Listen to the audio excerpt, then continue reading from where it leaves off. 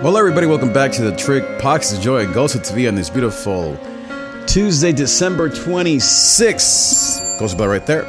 You can find it the day after Christmas Day and a few days, 5 days before Christmas. New Year's Eve, and 6 days before, right? Yeah. Before, no, 5 days? 6 days, yes, before New Year's Day 2024. So, talking about kind of an ongoing episodes here on my predictions for 2024. So the first one, we talked about honesty and the power of honesty, vulnerability, and of self-reflection. Number two, I think, is accountability. So I've been thinking a lot about that in my own life when it comes to my own health issues, mostly just needing to eat better and lose weight and just take care of my body. But I think also when it comes to, hierarchy and status and power dynamics and influence, when it comes to your work, your home, anywhere where there is a battle of the wills, one of the things that I've learned in leadership, which is a passion of mine, is that you have to know who pays your bills and to support that person. You have to know basically who is on top and where you are in that ladder or on that curve, kind of where you are, you could say, in the bus, although I don't like that as much as the hierarchy and that kind of thing. What I mean is that you have to know who pays your bills, because then you need to be very clear on serving that person and doing whatever it takes, assuming that you want your bills paid by that person. You have to do whatever it takes to make them succeed. If they fail, then you fail. And if you're counting on that person to fail and be replaced or get a new person in charge, then you're going to be on the losing end regardless, because that next person may get rid of you just as much, just as well. And there's even more risk involved with transitions. And so I think that one of the mistakes that I see a lot of young leaders make, that I've made myself, young or old, is to assume that you're higher on the totem pole than you really are.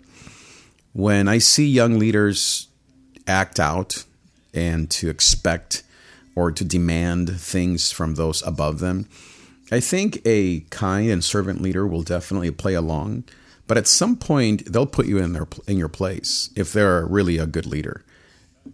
Now, the best thing is to know that ahead of time and to not have to be put in your place. And if you are a leader, the worst thing you can do is be a weak leader that does not clarify the pecking order.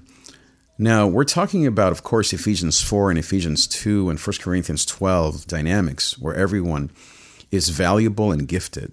So we're not talking about someone who is undeserving of love or grace or the love of Jesus. Of course, we're all deserving and in need. But what I'm talking about is clarifying for your team where they are and what they're useful for and why they're needed in this context, in this endeavor, whether that is church or family or home or relationships or musical relationships or anything artistic. Because we all have a overinflated ego, overinflated idea of our worth. We all think we're worth more than we really are. We all think it's somebody else's fault that we're suffering. We all think that someone else is bad and we're good. That's just human nature. And so we have to have good leaders, servant leaders, tell us who we really are. You look at the life of Jesus. He would always challenge his disciples when it came to pride and ego. He would always challenge them to say and tell them, if you want to be great, you have to be the least. If you want to sit at the front of the table or of the banquet, you have to sit in the back and let them take you forward.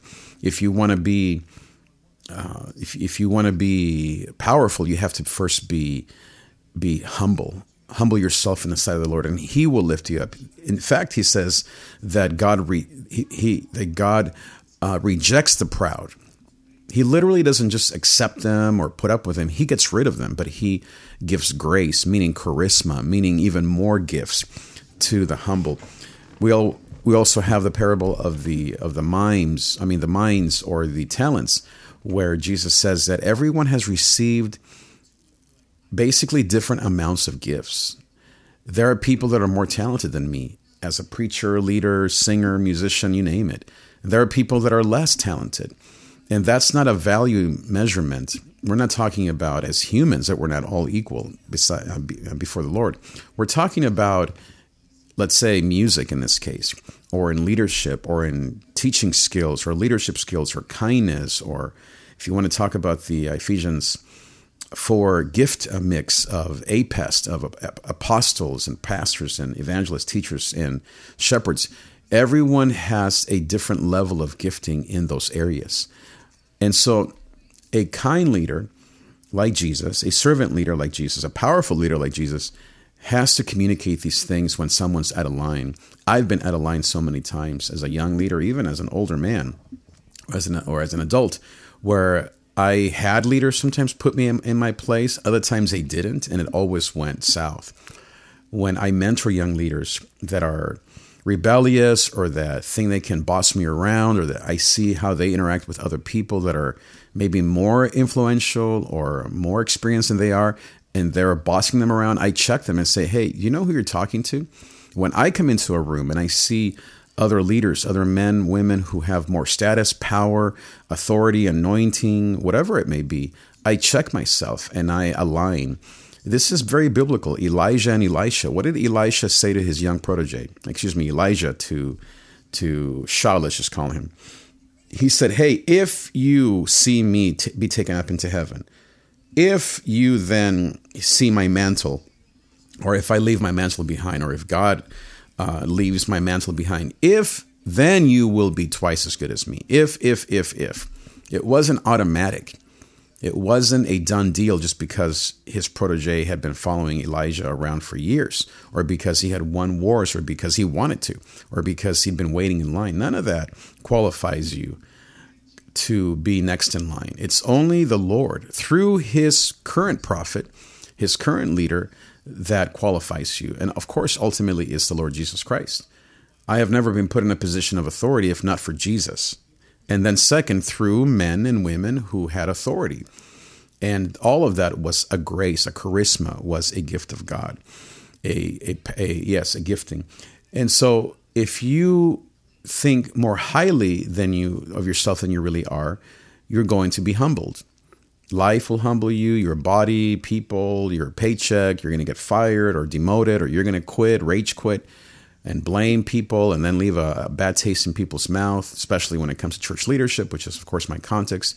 I've done it. I've seen it done so many times when someone who's had a great ministry destroys what they did because of their mouth and their lack of integrity, their character, no matter how wronged and how badly they were treated, et cetera, et cetera. Because God keeps scores. God keeps score. There's a book called The Body Keeps a Score. Well, so does God. What do I mean by that? Back to Moses. Moses wanted to go into the promised land, but he got angry. And what did God say? I keep score, man. You're not going in. David wanted to build his Jehovah, his Yahweh, a temple. But God said no. Why? Because God kept the score with David. You name it. Peter, Paul. I mean, all of these amazing men and women of God. God keeps score. He remembers our sins. I know that the Bible says that he forgets our sins, but he remembers our actions. He forgives our sins, but he remembers our actions when it comes to authority and impact and fruitfulness. And the reason why I'm not maybe more successful in X, Y, and Z is because of my integrity. There have been times, I'm sure, before the Lord that I haven't been worthy or didn't qualify for more. And so that's why I've had to start over a couple times in my life. And that was all because of me and God keeping the score. And it was to protect his sheep, protect his church, protect me and my family. And all of that has been beneficial. John 15, he prunes the vine or the branches so that the vine will grow. And so don't be surprised, leader, pastor, musician, young leader, old leader, whatever, when God puts you on the sidelines and he prunes you to the point of death where it hurts, and it really hurts. you badly. I mean, it's like when you, I don't know, you get cut, paper cut, something simple, man, it hurts, right? Or it's maybe your phone even falls on your face, right, at night, and you're in bed. It hurts. My point is that God sometimes lets things fall apart around us. He allows pain to happen to us, to prune us, John 15 again. And he even throws away some of the really bad, fruitless branches. I mean, that is crazy. Lord have mercy, right? May he never prune us or throw us away and burn us in the fire. I don't think that means hell. I just think that means that you're not in ministry anymore. You don't have a fruitful second half or third half or quarter, whatever. And so there are times when I've been close to that and I have felt like God was done with me, but his mercy, but his mercy. Thank you, Lord, for your mercy and your grace. You have to know where you are, where you stand in the pecking order of life. And if you want to grow and to be great in God's kingdom, you have to be the servant of all. And you have to serve until it hurts. You have to serve until God says, okay, now it's time for you to do this. You have to keep serving. And if you are that young leader and you want other people to serve you, you better serve them. You better wake up and smell the coffee and realize that you're not at the top. And so you are a servant of Christ and a servant of other men and women. You have to serve them, not the other way around. No one's there to serve you unless they choose to be the servant of all. Your job is to serve everyone else. And if you need help, then build a team. If you need rest, then take a break. If you need a new job or a new responsibility, then get off the plane, get out of the bus. Don't be a stumbling block. Don't get in the way because you are mad or whatever it may be. Serve those above you. Serve those next to you. Serve those beneath you. I don't mean, again, value beneath. I just mean those who look up to you, those who you are their boss, their supervisor, their leader, their shift leader, whatever, their tech team director, whatever it may be, whatever position. They're your musicians and you're the worship leader. Whatever it may be, you and I have to learn how to serve those around us. And don't say, oh yeah, I hope he's hearing this or she's listening to that. You be the servant if you want to be great, if you want God to elevate you, to give you a promotion, to promote you. You have to serve, humble yourself, and God will lift you up. God will leave, like with Elisha, he will leave his mantle behind, and you will have double the portion, the anointing that the top leader had. You are a young leader now, and you're just the worship leader, the youth pastor, just the volunteer, and you want your lead pastor's position, and you think you can do it twice as good or 3 times as well. Well, then you better just wait your turn and wait in line. You have to wait for God to lift you up, and you have to serve that man of God, serve that servant of the Lord until he lifts you up. And in the meantime, learn where you are, serve where you are planted. Jeremiah 29, we love 11, but 9 and 10 says that we are to be fruitful, even in exile. Even when you feel like you are being walked all over, stepped on, and not treated like you should or paid enough, you still have to be fruitful where you're planted. And then, yes, trust in the Lord with all your heart, lean out on your understanding, and etc. For I know the plans I have for you, declares the Lord. Of course, he knows the plans he has for you. But all of that fruitfulness, all of that comes from you being fruitful and faithful where you're planted. No matter how little or much you get paid for the things that I do, of course, we all deserve more, right? I deserve 10 times what I'm getting paid because of what I do and my value. But even that is not up to me. It's up to me to serve, to be aware, of course, of my worth, but to be also accountable. Back to the word of the day, accountability.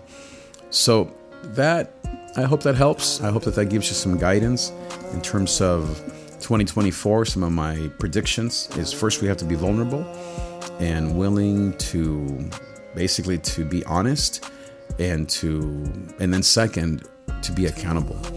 I was thinking about the Scarlet Letter in that book where the lady and Steinbeck had the lady, because she was an adulteress, wear an A around her neck, and that was a scarlet letter, meaning this red kind of sin, you could say, that she was wearing around her neck. And the letter A stood for adultery. I think that the letter that we all need to wear in 2024 is the A that stands for accountability.